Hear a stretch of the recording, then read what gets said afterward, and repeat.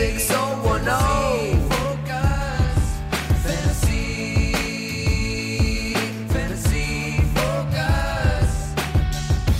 Hello and welcome into Fantasy Focus Football. It is Friday, September 1st. Field Yates and Daniel Dopp hanging out with you today. Field, it's great to see your face. We have a 3-day weekend at our doorstep. We do have a 3-day weekend. I've said this before on the show, but when you become a parent, weekends are weekdays and weekdays are weekends. So I'm not going to lie, it's a little bit different this year, especially with 2 under 2, Daniel. But did you say it's September? Where the heck did summer go? I have no freaking idea, but I did want to say this. I saw, it looked like one of your 2 under 2s made their Sports Center debut this morning. That's right. You know, I think it's been a while since I have shamelessly plugged my own Instagram. So let's go ahead and do it. Very innovative handle at Field Yates on Instagram. Ooh, please, go on there. If I get 5 new followers from this show, I will be over the moon. But there is a clip of Palmer, my 2-month-old, joining me for SportsCenter this morning. And what happened was when you're dialing in from home, you go up before your segment starts, maybe 10 or 15 minutes early, make sure the shot is set up okay, make sure your connection's good. You got to dial into what's called transmission. And I brought her up there thinking I would bring her back down after I got the shot set. And the producer was like, if she wants to hang out, you can keep her. We certainly find her to be more entertaining than you are. And so I said, why the heck not? So amazingly, she did not throw a fit of rage. No, she didn't. During TV, it was great. So yeah, Palmer, big ESPN star now, the future host of the Fantasy Focus. I love that, Field. Yeah. And you said follow you on Instagram at Field Yates. Yes, this is. I could not be more shameless on asking for this, but if 5 followers is all I'm looking for. I just want 5. It's it's probably the most meaningless thing in life to count how many followers you have on social media, and yet it's societally we are addicted to it. And right now, I am addicted to getting 5 new followers on Instagram. I'm just not a huge social guy to begin with. Although, is there anything that I need to be aware of that's happening right now in social media, Field Yates? Pretty sure TikTok is still a dominant force. Still doing some stuff. ESPN. Here's what I'll tell you. YouTube.com/ESPN NFL. That's the social media you need to know about people. And of course, that's it. Fantasy Focus Podcast, wherever you get your podcasts. That's right. All right. Look at that. Quick shout out to our buddies over at Trophy Smack. We are heading into the biggest draft weekend of the year. If you need to grab a draft board, you can do it now. Head over to TrophySmack.com. And you can get a 2-day shipping, 20% off on your draft board. And if you want to grab one of these cool belts or a turnover chain, you can do the same thing. It is 10% off with the code FOCUSBELT. Super fun. All right, Field, we got some conversations today. A little bit of news, and then we did our Fantasy Focus live draft last night. Yeah, so 12 teams in this Fantasy Focus Show League. Yep. You and I are part of this group. We have most of the people that are on staff here. Kevin Pulsifer, of course, research extraordinaire, with us here on the show today, drafting. He once flew 6 times in 36 hours as a fantasy football punishment. We have not yet decided. He's 7. That's right. 7 times in 36 hours. So my apologies there on shorting him one trip from Denver to Hartford. But we've got the crew. And we did our draft last night. And we're going to be talking about this league quite a bit because we hope for it to be very interactive. And we are going to try to find a very suitable fantasy punishment for the Fantasy Focus League. Oh, yeah. Open to suggestions here. Very much. We're a family company, so keep that in mind. But you can push the boundaries just a little bit here. Not too much, but a little bit. All right, people officially in the league. Field, me, Mike, Stefania, Liz Loza, Eric Moody, our producer David Presley, our other producer Jackson Agello. We'll see how long he lasts. Wow. Jackson had himself a draft last night. We will certainly talk about that. Go big or go home, Jackson. Kevin Pulsifer, who's right here behind us, obviously. Our buddy Matt and the Trophy Smack crew, they have a team in the league as well. And Field, you and I each got to invite a person to the league. Who did you invite to the league this year? My cousin, Griffey Cakes, Griffin Van Meter, who's an absolute legend. Nobody loves fantasy football as much as he does. Probably one of the most generous people that I've ever met in my entire life. An incredible advocate and supporter of the Fantasy Focus and really everything that I've done at ESPN. So it felt like the only thing to do was have him be a part of this Focus League. And I swear I did not swing this myself. The dude won the lottery. He got the first pick. I know. How did that work out? He's a fortunate man. It's very lucky. Obviously, I love me some Griffey Cakes as well. I invited my buddy JB, the commissioner of the Crappy Bands You've Never Heard of League. He is the guitarist in the band August Burns Red. I love me, JB Brubaker. I will say this, though. I will say this.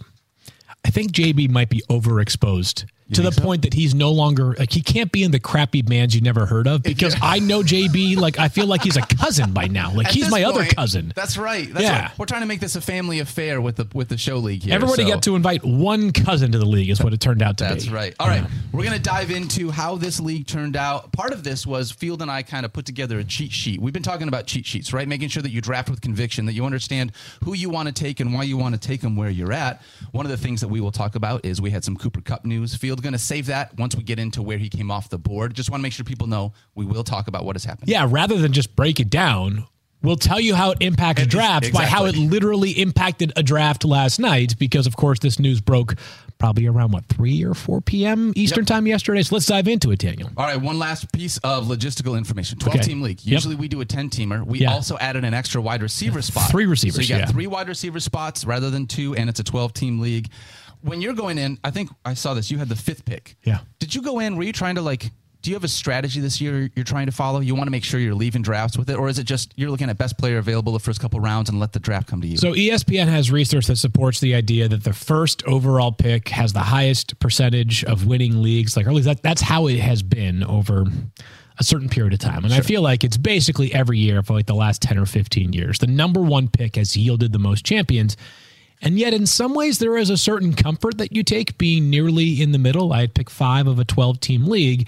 And the only thing that I would say is it allows you to be a bit more judicious when it comes to if you're deciding between 2 players, taking some comfort in knowing that the chances of getting one player in the round you are currently in the next player in the following round is higher, right? Because the weight is a whole lot shorter as compared to the people that are picking on the extremes, right? The first overall pick doesn't pick again until picks 24 and 25. It's probably more pertinent from 25 to whatever that would be at the end of the 4th round, 48, right? If you have a tight end that you're I really, really, really want Mark Andrews this year, is 25 too early? It might be, but he's not making it to 48. Those kind of decisions play in more when you have a pick either at the beginning or the end of the first round. I am totally with you. That's one of the things about drafting at turns where I don't think rankings are the guideline when you're drafting at a turn, right? Yeah. It's not, this is hey, I'm not going to have another pick for 20 or 24 picks in a row. If you want a guy that technically is you're reaching for a round, it's not really a reach if you're drafting at 9-10 in my estimation because they're not going to make it back to you. So it's all about going out and grabbing your guys if you want them. I picked 3rd overall. Ideally, I was hoping that Justin Jefferson or Jamar Chase would fall to me. When that didn't happen, I was ready. Let me ask you to make a pivot. Ideally, you hope that Justin Jefferson would fall to you at pick 3. Have you been in a single league this year where Justin Jefferson has made it to 3, other than a Superflex league? In standard leagues, no. I've had a couple of best ball leagues where you have some guys go at the top. I had Justin Jefferson fall to me at the 5th pick in one of the best ball leagues. You're more in on the best ball stuff than I am. Who would be the more compelling best ball pick than Justin Jefferson? I don't know. Tyreek Hill, maybe? Pulse, you got an answer? It's not about who you're getting there because if you have the number 1 pick, you have to stack every single player you've got. True. So if you take Jefferson, you're automatically stacking with Kirk Cousins. You're taking Jordan Addison. So you're saying maybe there's a Jamar Chase case, right? It's you believe in the quarterback. Yeah, Cooper okay. Kupp, Fair enough. John Robinson first. It's really wild out there if you're playing in those tournaments for $1 million. Best ball. Maybe there's a best ball league next year that we do with the show. I don't know. I'm trying. I'm just adding more responsibilities onto Dave, our producer's plate. So he doesn't have enough to after deal the with show, right I'm going now. to text hey, I'll see you in the office in 20 minutes. Oh crap, what'd I do this time? Anyways. Do you think that this draft was any different than some of the normal home league drafts that you were in? Totally. And I'd say this. When I play in leagues that are not made up of largely ESPNers, I tend to see people that do things a little bit more people drafting from their favorite team. Emotion. People taking players that they just like a lot personally earlier, whether they like them as fantasy players or not. And I do see a lot more of kickers and defenses going earlier in home leagues because people are something? I know that I should wait until round 15 to draft a defense, but I'm just going to take the 49ers in round 10 because I'm going to have the best defense in fantasy. That's the thought process. The problem is that data has shown us year over year over year, it's very difficult to predict how defenses will perform in fantasy accurately. I think it's 3 out of the past 4 years. The number 1 scoring defense in fantasy went undrafted that year. So it's a very difficult position to forecast. When we do our rankings during the weeks, Mike Clay's projections set the basis for us each week. Yep. When I get to the defense and kickers, I sort of just look at it. I mean, kickers, my only rule for kickers is that Justin Tucker is one every single week. That's the only rule I have for kickers. Otherwise, I'm like, do you want me to argue with Mike Clay over whether Matt Gay needs to be ranked further up or down the list than like Graham Gano? Like, Mike has a formula he is inputting that I trust. With defenses, it's usually like, is that a total aberration? Like, does that make no sense to me? So those two positions, much more so than any other in fantasy, I just let them, I put them in their own little category and trust Mike Clay's data more than my own brain. I would agree with that. And I know we've said this before, Field, but like if you took that 49ers defense in the 10th round, that means you missed out on a guy named Ramondre Stevenson, who turned out to be pretty good last year. Right. Missed out on a guy named Jamal Williams, who also turned out to be fairly usable in your fantasy roster. So there's a reason why you don't draft defenses that early. At least we don't like drafting defenses that early. I think that's one of the things I take away from this, and for everybody at home as you're watching this, it's definitely different than home leagues. You'll see some picks here that will not happen in your home leagues, or guys that come off the board later than what you would expect. Patrick Mahomes, all the quarterbacks, they're going to go way earlier in other drafts than they went in our draft. So that's just something to think about. Two other things. I'm going to get to Pulse. One, Keith just texted me to say that Tristan's going to write a defense/special teams roadmap column. Ooh, I love that. That takes place each month during the season. The other thing, and I'm gonna double down on this point when we talk about Cooper Kupp. Okay. This league is one of, I believe, 12 leagues that I'm having a draft in this week or at some point this week. It's much more art than science when you're drafting 12 teams. Keep that thought in mind when we discuss Cooper Kupp. More on that to come in just a moment, Pulse. I think one of the things that does correlate still, though, whether it's a home league or an expert league, an industry league, whatever it is, know who you're drafting with, know who you're drafting next to. If you're talking about a home league with friends, know who their favorite teams are, know when they like to take quarterbacks. Totally. But going into this league, I had the 11th pick. Mike Clay's at 12. He's been hyping up Garrett Wilson for I don't know how long this offseason. Yep.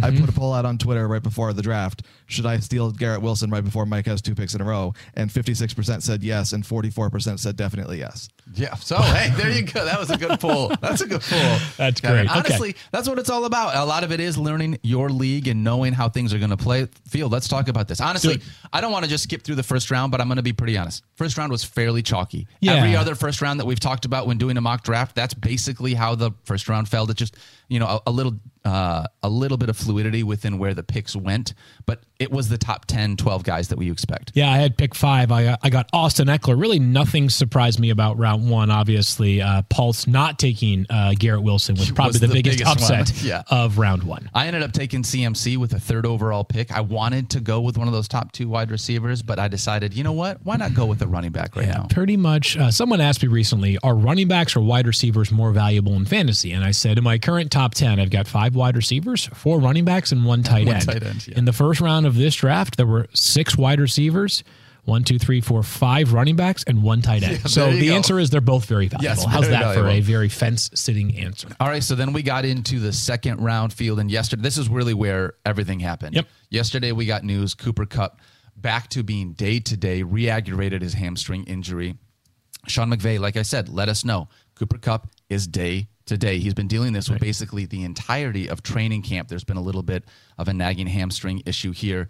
Because it was day-to-day, I didn't move him down my rankings a whole lot, but this morning I checked your rankings. You have him all the way down at wide receiver 10 now. So tell me some stuff. I didn't feel like this was as I should be as nervous as I am, but that's a big jump. I've been the Cooper Kupp guy all preseason. I've had him as wide receiver 2, player number 2 overall on my big board. He did call him day-to-day. He also called it a setback. And that has opened up a whole new can of worms that I was completely not expecting for Cooper Kupp. My audacity behind my Cooper Kupp ranking was fortified because Stefania kept saying, hey, Cooper Kupp is one of the most unique athletes in terms of recovery. She had 0 concerns about Cooper Kupp. I'm not trying to place, I'm saying that as when Stefania is confident, it bolsters my confidence. Definitely. These are still my rankings. They're not Stefania's rankings. But that helped make my decision on keeping Cooper Kupp as wide receiver 2. Setbacks that take place 10 days before the regular season begins already call into question week 1. Up until this point, there was no question about week 1. They kept saying, he's got to be ready for week 1. He's going to be ready for week 1. We're going to slow play things because he's the best player, second best player on our team. Yep. B, the Rams are about as anti-player starters in the preseason as any team in the NFL. And C, what exactly does Cooper Kupp need these extra reps for, right? Like Cooper Kupp's 30, and like at some point the diminishing returns on each subsequent practice become real. He's not a 23-year-old still learning the system. Anyways, all those are reasons that I felt really good about Cooper Kupp. Has a setback yesterday. When you have a setback, I think two things become very true. And I was talking about this with Stefania last night, and credit her for this point. When you have a setback, when you try to return to play, return to performance, that's very important here. Sean McVay talked about this as well. Once you have a setback, both the team and the player are going to be more cautious than they were the first time around. And Sean McVay highlighted exactly what Stefania always says. Yep. He differentiated between return to play and return to performance. The Rams, according to Sean McVay, are more focused on return to performance for Cooper Kupp.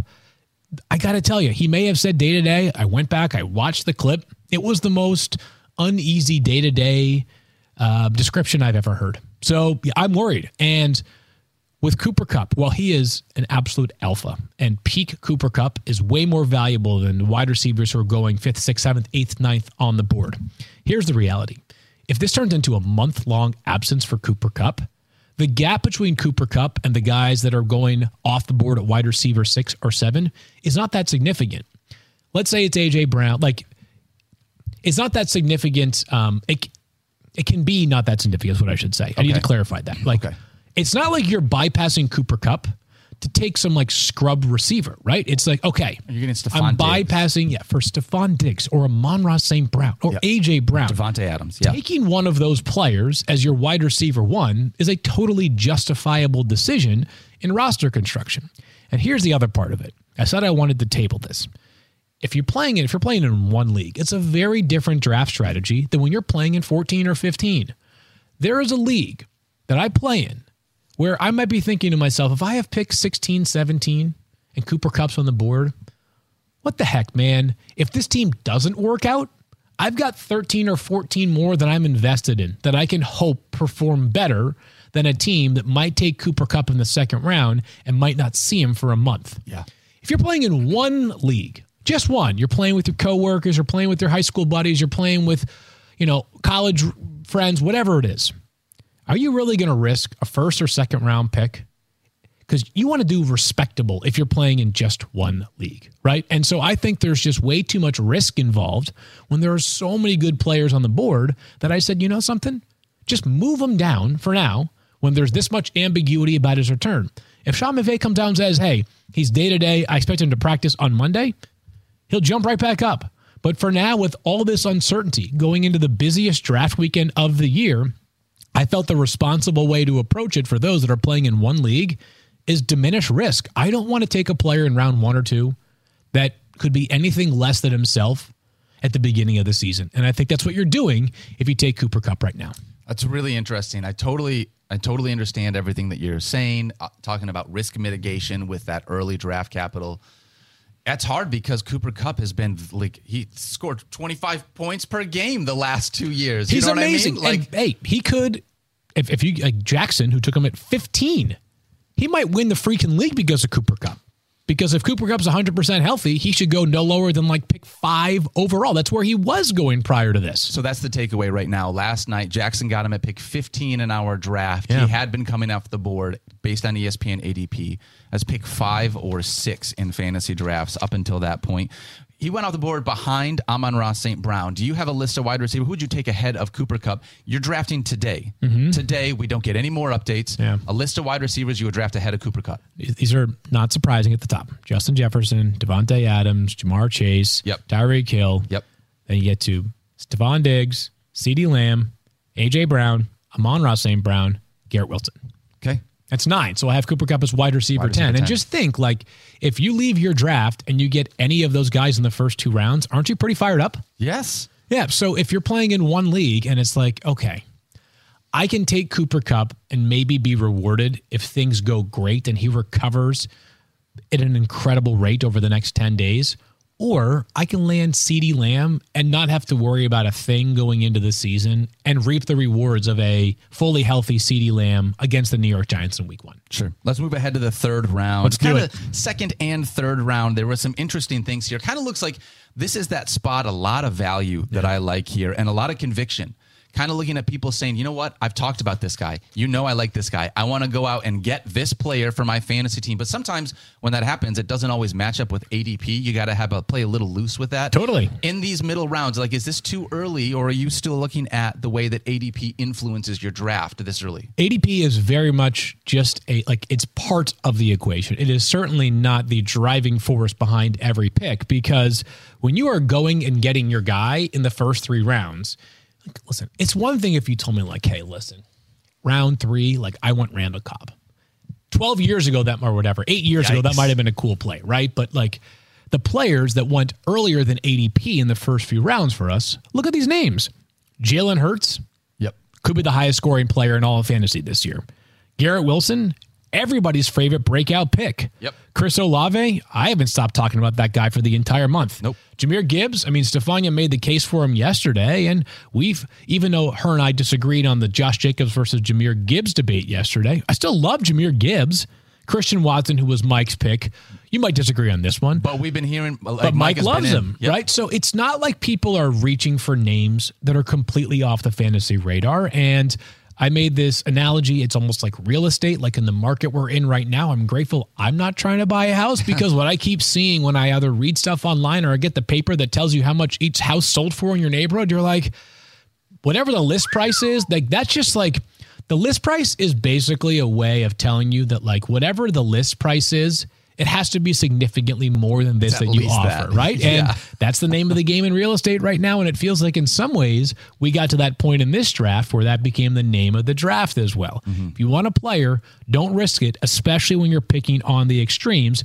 Griffey had the first pick, so he knows that if he doesn't take Jalen Hurts at 24 or 25, the quarterbacks available at 48 and 49 are not going to be tier 1 quarterbacks. It's going to be probably tier 2 quarterbacks. And if a massive quarterback run takes place, it could be that he's debating between, like, maybe a Deshaun Watson and Daniel Jones, right, as opposed to Jalen Hurts versus Patrick Mahomes at pick 24. Well, I really like what Griffey did there, and it's a really great way to talk about this because of the fact that he had the first overall pick. When he came back and had those next 2, he took Jalen Hurts because that top-tier quarterback wasn't going to be back there once it came back, and then he grabbed Mark Andrews, and Mark Andrews wasn't going to make it another 20 picks. So if he wanted to grab those 2 guys, maybe a little bit ahead of ADP, but he was able to get both of the guys that he wanted because of that. Yep. There's another, we saw this happen also in the third. Calvin Ridley came off the board before Jalen Waddle. 3.02, Calvin Ridley.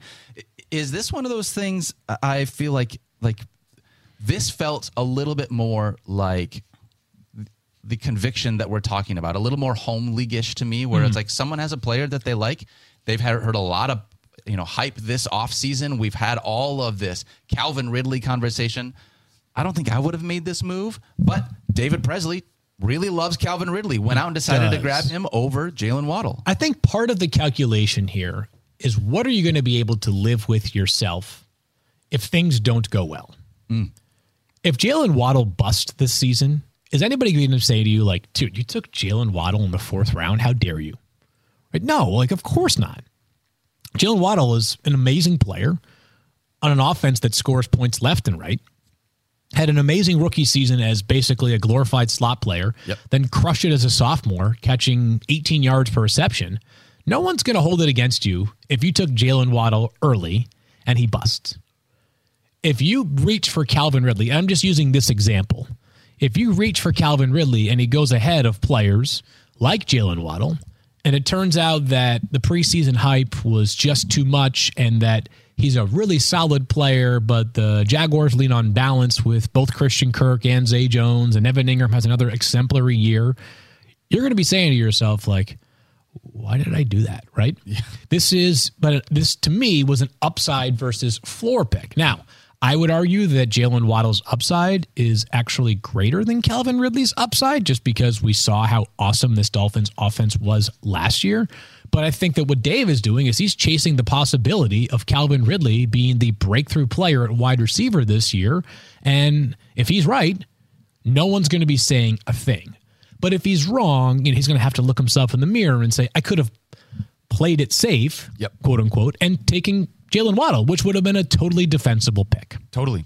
And this is a part of, I feel like, that cheat sheet that you build, that draft board that you come in, the guys that you want to target. Yeah. Right? You've done your research. You're finding those people. This is, I think, one of those situations where you look at that. The one thing about Jalen Waddle for me, what if Tyreek Hill really does go for 2,000 yards this year? I don't think it matters. He nearly did last year. I mean, what was the exact number? 1,800 and something? 1,800 and something. He didn't have as much in the touchdown department. Like, he can still be a top 20 wide receiver. Okay, so 1,710 for Tyreek Hill last year. 300. So, yeah, but Jalen Waddle was at 1,356 in a year in which Tyreek Hill had 1,710. 1,700 yards? Wow, okay. But also, Tyreek Hill getting to 2,000 is possible. I mean, it's a big number. But it's never happened before, right? Yeah. So, I think that planning for the precedent to take place probably is a little less likely than, hey, what if Tyreek Hill has another monster season with 1,600 or 1,700 yards? And what we found through 1 year with the Mike McDaniel offense is that, Jalen Waddle can have 1,356 yards and 8 touchdowns. So, but it to me, it is, while I would argue that Jalen Waddle's ceiling is still greater than Calvin Ridley's, I think when you see people make bold selections like this, oftentimes they're chasing the upside of the player as opposed to chasing the floor of the player. And we say this frequently in fantasy. You don't want to finish, if you're playing in a bunch of leagues, you don't want to finish 4th or 5th. If you're playing in one and you're just trying not to be embarrassed because it's an office league and you just want to not have to go to your boss's office one day and have him or her give you crap by the time you finish dead last, then it's okay to play it safe, right? But if you're looking to win the whole dang thing, it is going to be by taking players who, not every player can have top 10 wide receiver upside, but we've given you about 21 or 22 this year that do have top 10 wide receiver upside. Well, this wasn't the only time that happened. We saw the same thing happen at the tight end position. Field Stefania ended up taking Darren Waller over TJ Hawkinson at pick 4.4. Yeah. I love me some Darren Waller. Don't get me wrong. I'm all in on Darren Waller this year, potentially being the number one pass catcher in a Daniel Jones-led offense. I think that's where all of the excitement is coming from. But TJ Hawkinson was fantastic once he got to Minnesota last year, and he just got paid. I'm heard he's feeling a lot better recently. It's amazing how they money can't buy happiness, but it can buy you the cure for an ear infection. Exactly. I could have given him some amoxicillin. We've had ear infections in our household. I know exactly what to do to treat one of those bad boys. I would love to see you treat a TJ Hawkinson ear infection. I think TJ is probably yes, it's probably okay. I think I'm okay, bud. I'll take my $17 million a year and he probably has an on-call doctor now. But is this one of those scenarios where I've got Hawkinson higher than Waller. I think you've got Hawkinson higher than Waller. But is the gap so big that it's oh my gosh, what is Stefania doing? I don't think it's that crazy of a pick. Yeah. Right? I don't think this is one where my head turned and I was immediately caught off guard that Stefania would do something so audacious as take Darren Waller over TJ Hawkinson. We do know that of those two players, who's going to lead their team in targets most likely? Darren Waller. Not TJ Hawkinson. Now, the Giants might throw the football a lot less and a lot less effectively than the Vikings do, but I think Darren Waller has 130 target upside. I'll tell you what, if Stefania's the person taking someone that also maybe has some injury risk, it makes me feel a little bit better about the idea that she's choosing them over another player. Totally. Can we reflect on TJ Hawkinson's glow up right now? Yes. So everybody says the same thing, right? They've never seen you and TJ in the same room. I'll never forget this, and I've probably told this story on the show before. So one of my best friends in the world got married in Detroit the draft weekend that TJ Hawkinson was drafted. Yep. So that was in Nashville. I went down there to cover the draft for ESPN, and then on the next morning, Friday, I flew up to Detroit. I get to the airport, and a fleet of Lions staffers, some of which I knew, were like, hey, we're actually on the same plane back. We're taking our first-round pick, TJ, with us. And obviously, I knew TJ Hawkinson from preparing for the draft. TJ Hawkinson was wearing this oversized suit, had a dumpy haircut that looked like he hadn't put an ounce of thought into it for Lord knows how long. He was with his parents. All of them could not have been nicer. I imagine that all of that is the exact same. From what I can tell, TJ Hawkinson is an elite dude. What a glow up, though. My man is one of the swaggiest players in the entire NFL right now. times have changed since I'm not sure. I mean, I probably have gotten dorkier since then, but I'll never forget that TJ Hawkinson, the one I used to know 5 years ago, just young TJ. I'll tell you young what, TJ. It helps being on a team with Justin Jefferson and Kirk Cousins, not Kirk Chains. Yeah, Kirk Chains. Kirk Chains, baby. I mean, come on. There's so much swag in that room. Come on. But he had some swag in Detroit, too. He did it. You're not wrong. All right. Fields, we're going to come back and talk about some more. Wait, can I mention the tight end dead zone, though? Because you did ask me about that. Yeah, so the draft recap, you mentioned that Hawkinson went round 4 after Waller. Yep. I took a tight end in round 6. That was Dallas Goedert, 8th pick of the 6th round. And the leftover tight ends were George Kittle, and I want to say that Kyle Pitts was still on the board. I'm sorry. I do not see Kyle Pitts on the board. I take that back. Thank you, Pulse. George Kittle was kind of the last one that I was considering beyond Dallas Goedert. So players beyond that. Now, why did I take Dallas Goedert over George Kittle? We got news yesterday, an update yesterday, that George Kittle's been dealing with this lingering groin injury that they hope heals up sooner than later. Again, with the season this close to it, every injury should be considered the possibility of holding the player out for the start of the regular season. So my tight end cutoff, where I just feel like the guys have slightly more value compared to the next tier of tight ends, is probably Dallas Goedert at number 7 overall. Pat Freiermuth, Evan Ingram, David Njoku, Dalton Schultz, all will have some good weeks this year. It feels like up to Dallas Goedert, those players I expect to be a big part of their passing game every week. So around 7 tight ends is where I kind of draw that line. Yep. It's really interesting with George Kittle. Is he the most boom-bust tight end in fantasy? Might be. Yeah, I mean, he certainly might be. He had one season where he set the record for most receiving yards by a tight end in a single year. That included the 300-plus yard game. He's up there, though. I mean, if you go back and look, and Pulse can probably find this. So as I'm explaining the stat, maybe you can quality control it. I believe he was one of very few players who had 4 games with at least 2 receiving touchdowns last year. The only tight end, maybe even the only player. Did he have 3 or 4 of them? 3 games. Okay. So whatever it was. I lied. It was 4. No, you're right. So I remember Kyle totally stumping us on this late in the season. Yeah. So you got 9 touchdowns from Kittle. That seems like a good number. It is. 8 of them came in 4 games. So that means in the remaining 13 games, he had just 1 touchdown. So yeah, he's boom bust. You know why? Not because George Kittle's boom bust, but because the 49ers innately are going to be boom bust with so many pieces, and the fact that Kittle is so valuable to them in ways that go beyond the box score. He had 7 games with single-digit fantasy points, and he had 6 games with over 16 fantasy points. Paul, that's very boom bust. Yeah, but also that year that you're talking about where he set the record with 1,400 yards or whatever, you still had games with 22, 30, 48, a couple games with 2 and 3 receptions. It was still boom bust. He had that game, 7 catches, 210 yards, 9 catches, 149 yards. The booms were higher and there were fewer busts, but it's the same type of profile. He's a great yards after the catch guy. He's going to get a couple big plays. But even then, he was still not cratering your team some weeks, but it was still not amazing. I gave him a 300-yard game somewhere in there. What was I thinking?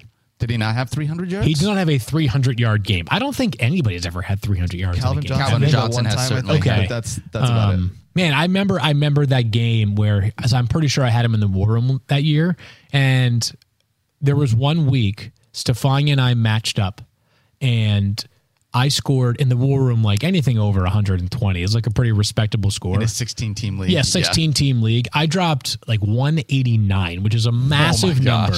Stefania had the Will Fuller game that week.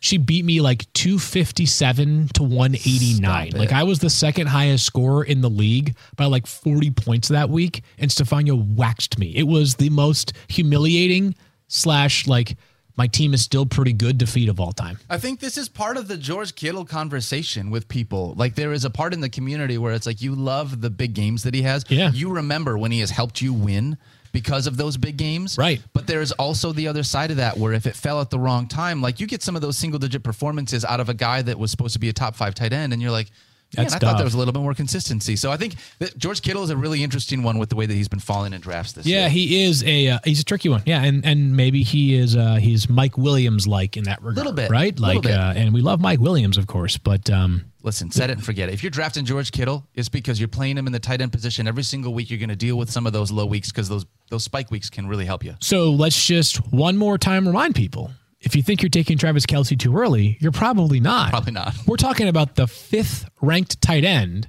on our boards right now. And you're already having questions at the 5th highest Yes. ranked player at the position. Yep. Do I yes, I'm going to play him, but do I expect something big, Pulse? We're also normally we're talking about, do you take them where Mark Andrews is going 3rd or 4th round, and then Hawkinson falls to 4th or 5th. Waller's listed in the 60s in ADP. Last night, Darren Waller went 4-4 and DJ Hawkinson went 4-7. You have to go and get these guys, especially in our leagues. So if you're talking about that, Kelsey's still going 1-5, 1-6. It's the same range. All the other tight ends are moving up. Yep. Man. People want their elite tight end. All right, Field, we're going to pay some bills, come back, and finish out this conversation. But first, tell us about our friends over at Geico. You know something, Daniel? I'm going to tell us about our friends over at Geico. Can I borrow that script Oh, right there, you though? bet I you pretty much can. could do it off memory. So Let's try sorry this. about that. Geico asks, how would you love a chance to save some money on insurance? I love it. Of course you would. You know why? No. When it comes to great rates on insurance, Geico can help. Like with insurance for your car, truck, motorcycle, boat, and RV. Even help with homeowners or renters coverage. I am barely looking at the That's script. good. I'm good for you, Plus, man. add an easy-to-use mobile app, 24-hour roadside assistance, and more. And making and choosing Geico is an easy decision. Switch today and see all the ways you can save. It's easy. Simply go to geico.com or contact your local agent today. Nice job. Thank you. I love Geico, and that was probably, I don't know, 65% off memory right there. That was pretty good. By the end of the season, this page, won't even need it. don't even need it. Won't Yep. even need it. All right, let's you. move ahead. We're going to talk about Yeah. Field. My cheat sheet, when I brought it to the draft, I had a finite number of quarterbacks Yeah. that I was like, I want to leave the draft with at least one of these guys. Yes, indeed. How do you approach drafts? I'll tell you what I did. How do you approach drafts like last night with a quarterback you need to leave with? Yeah, so a little bit of knowing the league that you're in. I actually thought people would be more patient with quarterbacks last night, but the run kind of heated up a little bit sooner than I expected it to. And as a result of that, I decided to take Josh Allen in the 3rd round. I took saw him that. at pick 30th overall. I've got him as pick 28 on my big board. So That's I a was sort of value right there, Field. sticking to the script, baby. You guys, has the NFL script dropped yet? I heard it did. I heard it. Good. I haven't got it yet. So yes, so there is a different cut line here. I think that for me, to me, I think that I really do believe you can win with up to about quarterback 14 or 15 on my rankings this season. Let me just pull up the quarterback page here before I say something incorrectly.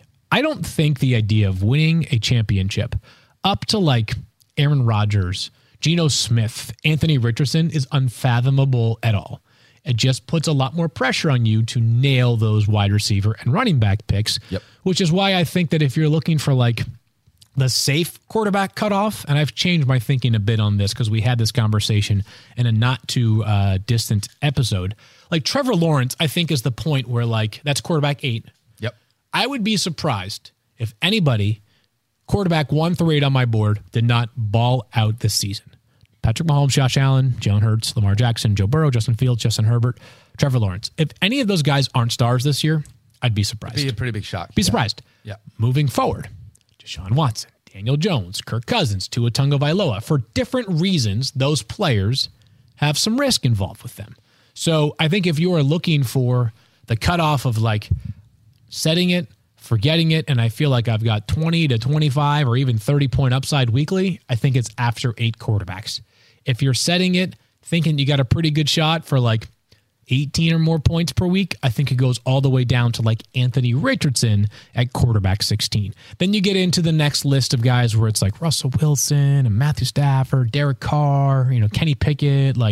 Certainly you expect some good weeks, but the confidence that you feel, your confidence scale is different in those players than it is in the players 1 through 8, and then again 9 through 15 or 16.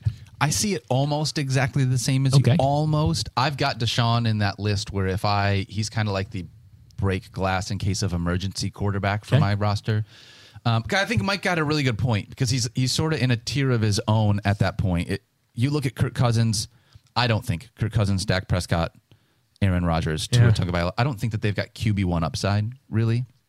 Kirk Cousins, Aaron Rodgers, and who else? Tua Tagovailoa. Tua Tagovailoa. I think Tua does, but You'd have to. I mean, he runs so little. Right.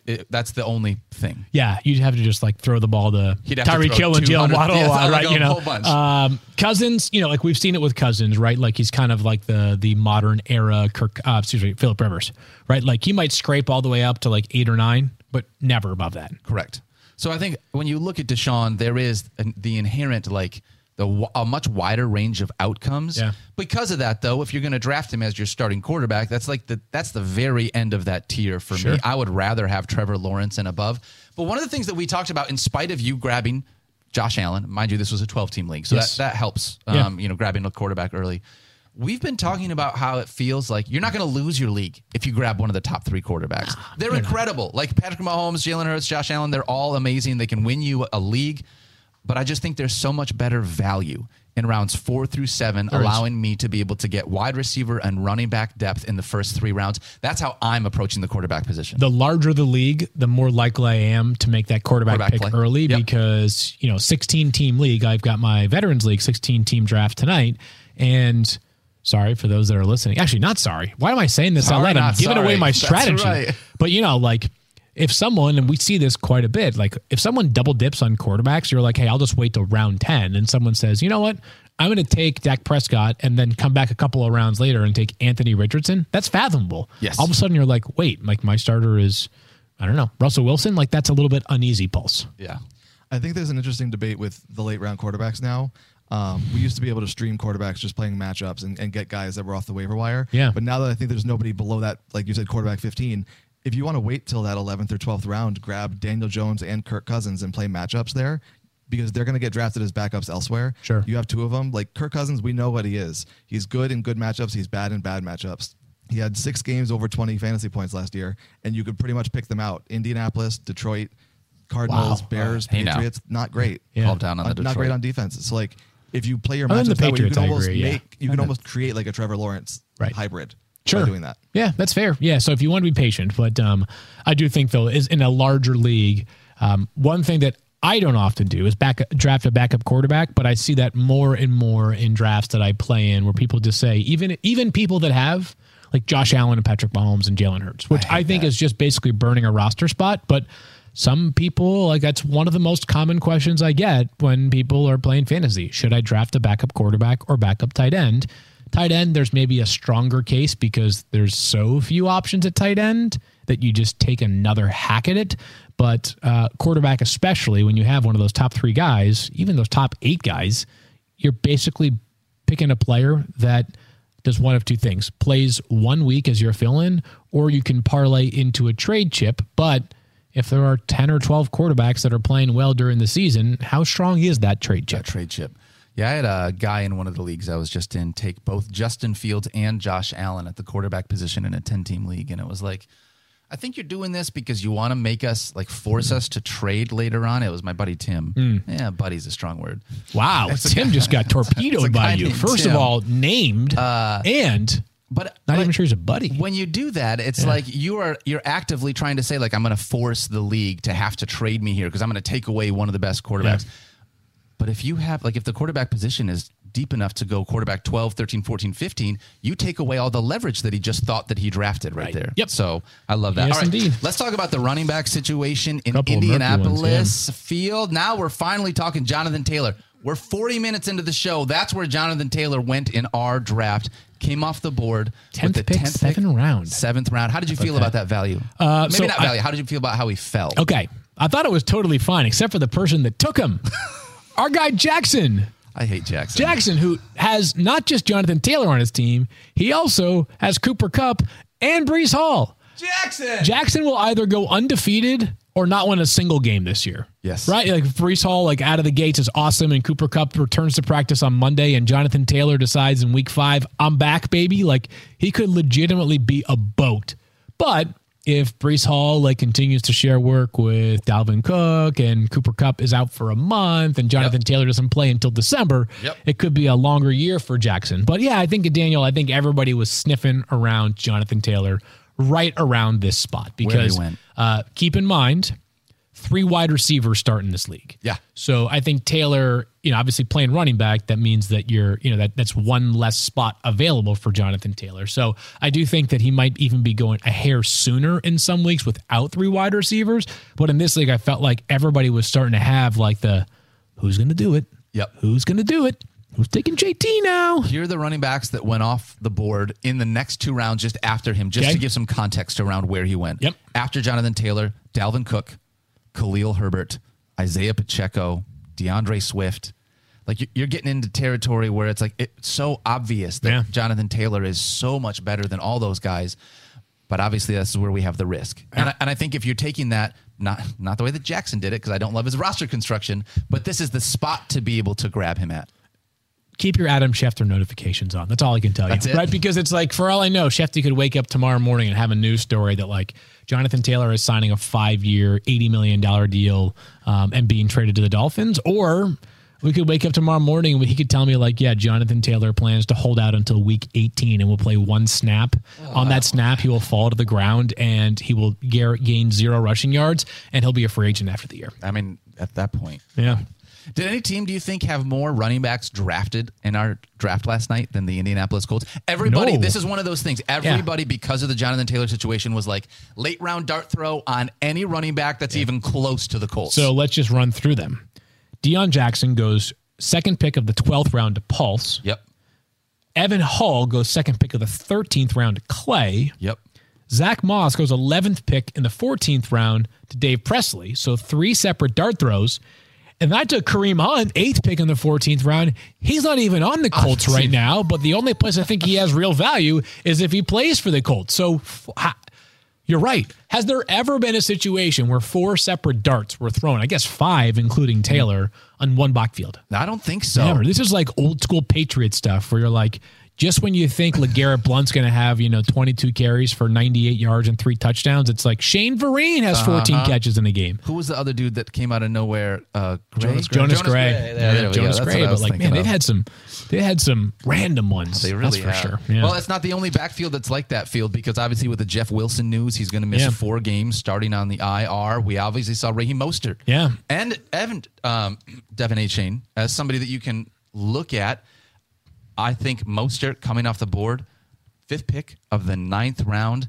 Is that too high for where you would look at him, understanding that you may only have a couple of weeks of like starter value? No, I loved this pick actually for myself. I mean, it was my own pick, but I loved it. I actually felt like that was kind of a value there for Raheem Mostert. I sweated through the 8th round thinking I wouldn't get him back because other running backs being drafted around here sort of have a similar profile. Yeah. Jamal Williams, Samaje Perine, guys who to begin the season might have like 3 or 4 weeks of value, but then might not have any value or minimal value beyond that, right? If Javonte Williams gets heated up or if, an Alvin Kamara is back and Kendre Miller is back, but Jaylen Warren, next running back taken, backup. Tyler Algier, taken in the following round, backup. So I got myself a starter for potentially 4 weeks, and Drew Rosenhaus, the agent for Jeff Wilson Jr., told a station in Miami that he expects it to be not long after he's eligible to return that he's back, so indicating it could be as soon as week 5. Okay. It's a pinky and a rib injury for Jeff Wilson Jr., so I had not heard the specifics of that prior to this, so it sounds like Wilson could well be back on the field for week 5, but Raheem Mostert for the first 4 weeks, like, he could be cooking, and if he's cooking early and somebody is just totally flat-footed in the first month of the season with running back depth, I might be able to swing a Raheem Mostert trade and understanding that he might only have 2 more weeks of value, collect a real asset. So probably one of my favorite picks in my own draft, to be honest. I think Jackson might be going for Mostert in about a week or 2. I know, Jackson. Yes, yeah. Jackson. Yes, who's got, right, Breece Hall and Jonathan Taylor might be like, all right, well, it's either I trade for Raheem Mostert or I start a fullback instead. Kyle Juszczyk is my number 2 running back here. I love Juszczyk though. You know what? It's hard not to. Like I think the one guy that'll just never quit. I think that's fair. This is an interesting situation to me, Field, because if you've got 4 weeks of value, then if I'm going in and I decide, hey, you know what? Alvin Kamara is a guy that I really like. I'm really high in him. I want to make sure I leave drafts with him. Raheem Mostert as a later round running back to pair him with, because you know he's got that running back room to himself. It's really cheap, super inexpensive to get a starting running back for the first 4 weeks of the season in this guy if you want to go an Alvin Kamara. Just talking about roster construction with the way that you want to look at your drafts. Let's talk through some of the players that are also being drafted here. And you can tell me if these players absolutely have 4 weeks of value for them this season. Okay. I mentioned Jamal Williams, Samaje Perine. I would argue yes. Zach Charbonnet? I think so, but it's not a guarantee. Not a guarantee. I think so. Yep. I think Antonio Gibson and Brian Robinson both do, but I think the ceiling's kind of tapped because of the fact that they are teammates. We mentioned Tyler Algier. We mentioned Jaylen Warren. Mentioned a couple others here. Jerick McKinnon, Elijah Mitchell, Roschon Johnson, Rashad Penny, Tank Bigsby. So like you've gotten to the point in the draft where like four games is not a game. Like it's actually like if you told me all I got was 4 games out of Raheem Mostert, it's still a worthwhile 9th round pick for running backs at least. Absolutely. All right, let's look at some rookie wide receivers and sleepers to close this thing out. Field. The way the rookie wide receivers came off the board for us. Yep. Jackson Smith-Njigba. First rookie wide receiver off the board? Not me, because my daughter did not have to get changed during this draft last night. Yes. That's important.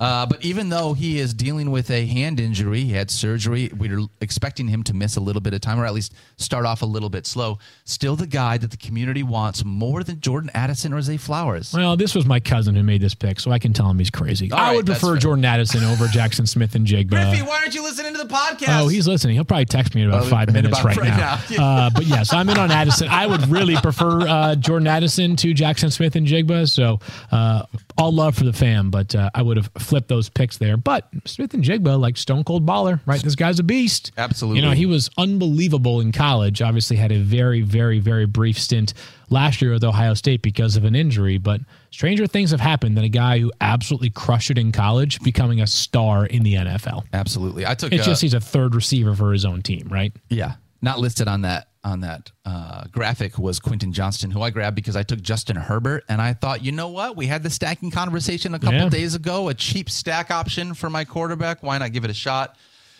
Give me some of the sleepers that you were targeting as you got towards the back half of the draft, because we all have a few guys we love to leave the draft with. So this was my most intriguing sleeper, and I'm sort of wondering if I should have been pounding the table, which might be a bad idea. This is a glass table, but it's kind of like the glass they have at hockey games where like it can absorb a lot, but if you strike it just in the right spot, it might shatter.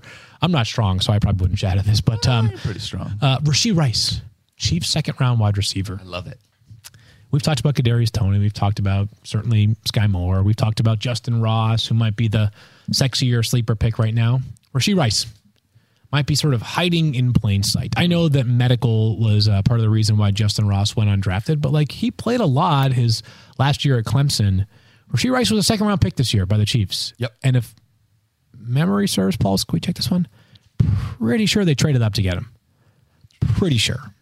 Now, we've said a million times that Patrick Mahomes does not need a top 30 wide receiver to have a great year. Confirmed, by the way, they did trade up for him. They did. But he was a target for this team. They think this guy could be a player here. And as a result of that, if he has the Chiefs and I think sort of by extension Patrick Mahomes' blessing, I'm in on Rashee Rice, 13th round pick. I love that. Did you have one that you liked late in the rounds? If I had to pick somebody from this draft, I would probably go with like Zay Jones. I took Zay Jones in the 12th. Yeah, one of my favorite sleepers as well. Tell you what, Zay Jones caught a lot of balls last year. Yeah, almost 80. Kind of not being really talked about. It's mostly just good football player. Christian Kirk and Calvin Ridley, and I feel like he was sort of forgotten there. So if anything happens, I think in the 12th round, a guy that we've seen have a ton of production, I like him. Not as like, I don't think as explosive or that youth excitement of upside, but we've seen it from Zay Jones. I really liked being able to get him in the value that I got there. I think you saw a running back as well, though. Did I see this correctly? I did. I took Deuce Vaughn very, very late. You want to know why? It's because some idiot in front of me. Was it me? Some butthead. It was Kareem Hunt. Oh, sorry. It was me. My bad. 2 picks before me because that's where I was going to go. I wanted to grab that extra running back, but instead I decided to go with Deuce Vaughn while he was on the board. I thought about going Zach Moss. I just don't have a whole lot of, that's an upside pick there for that Colts backfield. I would rather have maybe a little bit of fun with what I've been hearing in this Darren Sproles type player for the Dallas Cowboys. Yeah, so it's funny. I've loved watching Deuce. Everybody's loved watching Deuce Vaughn in the preseason. We love watching him in Kansas State. He was awesome in college. One of the great draft stories. The team employs his father. His father's on the scouting staff for the Cowboys. I didn't know that. He got to make, it was a really cool moment. He got to make the call, being like, his dad was so overcome by emotion that he could barely get it out. But he was Stop like, it. "Hey, Deuce, you want to come to work with me on Monday?" Stop. Pretty great. Yeah. Pretty awesome. I gotta go find that yeah, video. amazing, right? So it's great. It's wonderful. It's all over the internet. You'll find it very quickly. He's little though, Field. Yeah, you mentioned like the Darren Sproles comp. Yeah. We love Darren Sproles. Was Darren Sproles ever a player that you were using in fantasy? Not really. I mean, That one there, season. there was like there were a couple years when he was playing with the Saints where it was like peak Darren Sproles, but like I think the comparison between Deuce Vaughn and Darren Sproles is a lot less because of the fact that he catches a lot of passes and a lot because that was what Sproles was great What he at, did. right? Yeah. But it was a lot more about the fact that they're both very like they can barely ride the rides at Disney, right? Like they're not exactly these are not Shaquille O'Neal stature players, are they? No, but neither is Rico Dowdle, who I believe Dowdell, yes. Dowdle, he was the other guy that it's so crazy. The Cowboys running back room was like we used to know everybody that was there. They were huge names. Now it's Tony Pollard, and no offense to Deuce Vaughn or these other guys, but it's like it's Tony Pollard and a bunch of guys that we don't know. Maybe they have more confidence in Ronald Jones than we should, or than we do. I don't know. He's going to miss the first two games because of suspension, but it allows him to carry an extra player on the roster. But, Malik Turner looked fine last year when he got some carries. Rico Dowdell is going to get some carries as well. So, it sounds like the former South Carolina standout is the number 2 back in Dallas right now. Yeah, so it sounds like Tony Pollard is going to get a lot of carries. I do think though that what it looks like. yeah, it does. Vibes are important with your late round picks. I like the vibes of Deuce Vaughn. I'll say that. Yeah, it's just and you know what? You draft Good, a guy in the good for the fourth. locker room. Great for the locker He's room. great for my locker room. Yeah, he is. If I drop him because I drafted him in the 14th round and pick someone else up, guess what? Doesn't matter. Fair enough. It's fine. Yep. It's no big deal. Yeah. Field, we talked about, just closing this out, we've been talking about running backs. In spite of the fact that we spent the entire preseason basically saying it's okay to go wide receiver in the first round, both you and I took running backs. Yeah. Just to close this out. I wasn't expecting it to be Austin Eckler, though. I for wasn't me at pick expecting 5. CMC either. Yeah, I was pumped. So it's sort of like, was that the board just sort of... The board fell that way. I was expecting to take Tyreek Hill with the 5th overall pick. He went 4th. Okay. And I would have been very happy with Travis Kelce if it was the only league that I had and Austin Eckler was gone. Totally fine with Travis Kelce. I've got a lot of Kelce this year. It's always a good thing to have lots of exposure to the best tight end in fantasy by a mile. That being said, I just done 2 drafts that day where I had Kelce in the first round. I was like, maybe I diversify my portfolio. Yeah, that's what it's all about, Field. With me starting CMC, I like starting wide receiver more, but with me starting CMC, my wide receivers turned out to be Devonta Smith and Jalen Waddle. And in a 12-team league, getting Devonta Smith, Jalen Waddle, and CMC Former with my teammates. first 3 picks, I'm pretty okay with that. Yeah, totally. That's former teammates right there. I thought about Devontae with my 2nd round pick. I took DK Metcalf instead. That was an exposure thing because I've got more Devontae. I loved it. This was so much fun, and this is my favorite time of year. Not that I don't love the regular season when it happens, Field, but I love draft prep. It's so much fun just talking about these guys and their values, where they should go, roster construction, all the fun that goes into it. And this weekend is going to be huge for drafts. Well, we have to do something here. We got to give up my favorite draft. You want to do that? Yeah, of course, because my lineup review is brought to you by Geico. Switch to Geico and see all the ways that you could save, other than my own, of course, because I have to be biased here. People, our producer Dave asked, "Who's your favorite? Your favorite drafts from this team, from this league?" Here's what I came up with. JB Brubaker, baby. What? Loved it. Yeah, I thought he had a great draft here. Let's go through JB. it quickly. Metalcore Fantasy Tour is his name. I can't find it on the website right now, but I will in about 5 seconds. Tyreek Hill, Josh Jacobs, Patrick Mahomes, Deebo Samuel. Love those first 5 picks, first 4 picks. D-Hop, J.K. Dobbins. You'll see this on the full screen for those that are watching. George Kittle, Michael Thomas. Eagles defense plus Greg Joseph are the starters. Lottery tickets include Nico Collins, Romeo Doubs, Kenneth Gainwell, Tajay Spears, Ty Chandler. So I thought this was just a good, solid draft here by JB. AJ Dillon as well. So, he's got great clarity at the quarterback spot with Patrick Mahomes.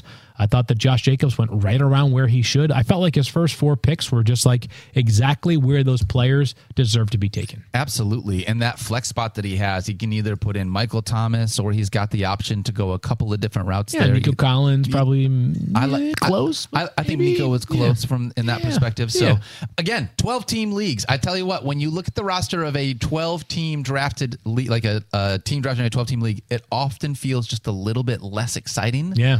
And as a part of that, I'm looking for guys at the top of their position that can absolutely help a team be able to carry. Getting Patrick Mahomes, I think, is fantastic. Getting Tyreek Hill is pretty great. And then guess what? Josh Jacobs finishes RB3 last year. So, like, to get those 3 guys, and George Kittle was tight end 5. Yeah. Like, you put it all together, and it's like, all right, I'm starting to see some of this. Yes, there's going to be some depth issues because it's a 12-team league. We always have depth issues. Sure. I love me some of JB's team. Although I really liked your team this year. I did, and I'm not saying Wait, seriously? I really liked your team. Oh, thank you. Well. I mean, you're predisposed to like your own team generally, but hopefully this team works out because we need to think of an epic winner's prize. Trophy Smack belt, of course. Yep. I think that the person who loses, I'm trying to think of the appropriate punishment. Maybe you get like people's elbowed with the Trophy Smack belt wrapped around your elbow onto the loser. Field, I think we just need to do a piercing. You see, piercing. I was catching up on Hard Knocks, Yeah. episode 2. Who was it that they took Michael to the... Clemens, right? There you go. And have you ever had any piercings? You know something, Daniel? Surprisingly, no. Surprisingly no. Yeah, that is a big surprise. No, yeah. Huh, maybe we go that route. Time to go live a little, huh? Yeah. I mean, it doesn't need to be seen. You could have a piercing, in a... Not sure that makes it better. I'm sure. I don't know. Maybe it does. You know what? Maybe it doesn't. There's my lineup. All right. We'll talk about Justin Herbert, Christian McCaffrey, Rashad White, Devonta Smith, Jalen Waddle. Do you want to ask me what my first piercing was? Nope. I think I'm going to pass on that one. Michael Pittman, Evan Ingram as my tight end. I actually really like this team as well. I like my bench quite a bit. Alvin Kamara, I really liked being able to grab him. Could be a winner right there. Total winner for him. Jaden Reed, Zay Jones, Cole Kmet, Quentin Johnston. So a lot of guys that I really like. Hopefully, this gave you a little bit of insight at the way that Field and I and the rest of our crew are approaching our drafts because we just did ours. Field, I think we got a couple of winners based on the way that our teams turned out. I hope so. But make sure that you follow us. I am at Daniel Dopp on the X. He is at Field Yates, but most on importantly on Instagram. On the Instagram Go only. find him All there. I care about. That's right. We're going to be back next week, but not until Tuesday. Program update. We'll be back on Tuesday. Go enjoy the Labor Day weekend. Don't labor too much if you can. Thanks to all the people that do have to work this weekend. Obviously, kind of the ceremonial end of the summer. We cannot wait. Week 1 next week. Let's roll. So pumped. Don't forget to love each other. Be kind to yourself. You guys have earned that. Have a safe weekend. Happy drafting. We'll see you on Tuesday. Did you put the 2 up for the twos? 2 for the twos. For the Tuesday. Yeah. 2 Tuesday. Hey, Pulsifer, nice job. Your shirt was really colorful. Thank you. Hawaiian Shirt Fridays. That's what our department's been doing all summer. Shout out Carter for the idea. Shout out Carter. Way to go.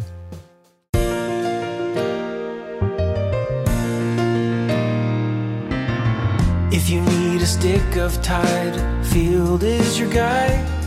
If you're in Bristol or in Farmington, you should find another ride. Candidly, he hates Mike Clay, and you know that it's a fact.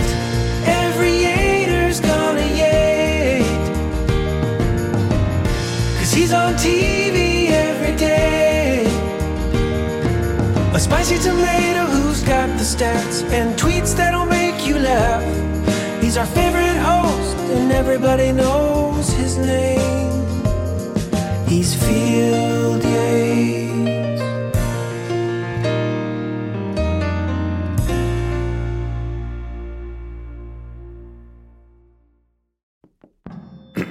ESPN Tournament Challenge is here. And guess what? I'm doing my bracket right now. Making picks, predicting upsets, winning my bracket group, and leaving my old life as a part-time voice actor behind. Hey, you never know. And if I can do it while recording this awesome commercial, you can too. Anyone can bracket. Download the ESPN Tournament Challenge app to play the #1 bracket game. Presented by Capital One.